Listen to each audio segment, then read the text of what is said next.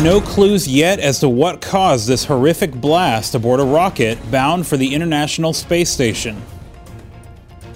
And the Navy on autopilot, protecting the fleet while keeping sailors high and dry. Welcome to DoD News Now. I'm Sergeant Adam Ross.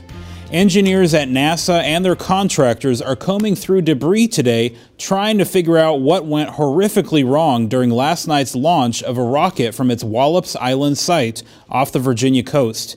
The Antares rocket, bound for the International Space Station, exploded about 6 seconds after liftoff. And we have liftoff of Antares, the Tour 3 mission that brings Cygnus on its third CRS mission to the ISS. About 5,000 pounds of supplies, including food and informational manuals, were lost. No one was killed or injured. The rocket and the launch pad were worth about $2 million, though. The launch was being conducted by Orbital Sciences. NASA has used private contractors to send supplies to the space station since it retired its shuttle program in 2011. Not to worry about our astronauts aboard the ISS, they reportedly have enough supplies to last until spring. NASA is warning people who live in the area not to pick up debris. The commander in charge of protecting the Department of Defense cyber networks says he believes those who commit cyber crimes must be better policed and held accountable.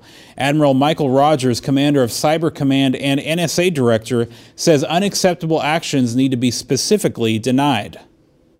If you are a nation state, if you are a group, if you are an individual, my assessment is that most come to the conclusion that this is incredibly low risk, that there is little price to pay for the actions that they are taking.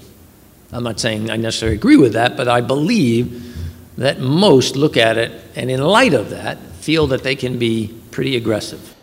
Admiral Rogers says corporate America is facing the same challenges as the Department of Defense. Every day, countries, groups, or individuals are trying to penetrate the network.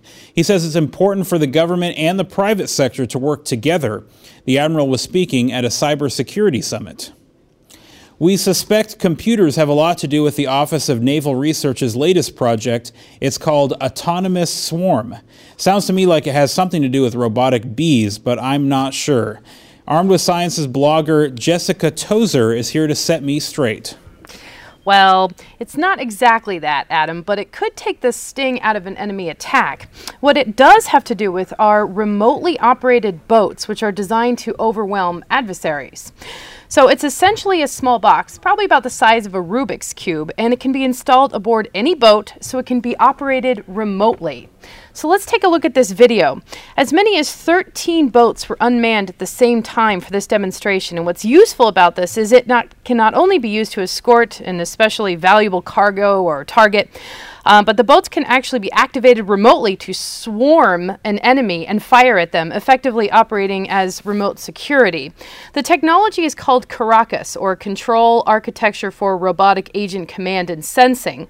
And it's a transportable ship that can be installed on any boat. It's small, it's effective, and ONR says it packs quite a punch. Now, interestingly, the original foundational work for the Caracas actually started with the Mars rover, according to the Chief of Naval Research, Rear Admiral Klunder. And what the Navy has done is they've adapted that kind of autonomous tech to do multi-level swarming technology. So when will the fleet receive these little boat zombie Borg cubes? Well, ONR Rear Admiral Klunder says that they're hoping to get this technology operational and in the fleet within the year. Back to you. Thank you, Jessica. We'll be looking forward to that. Be sure to check out the DoD Facebook page. Watch for us also on Twitter. I'm Sergeant Adam Ross. Keep it right here for the latest in DoD news.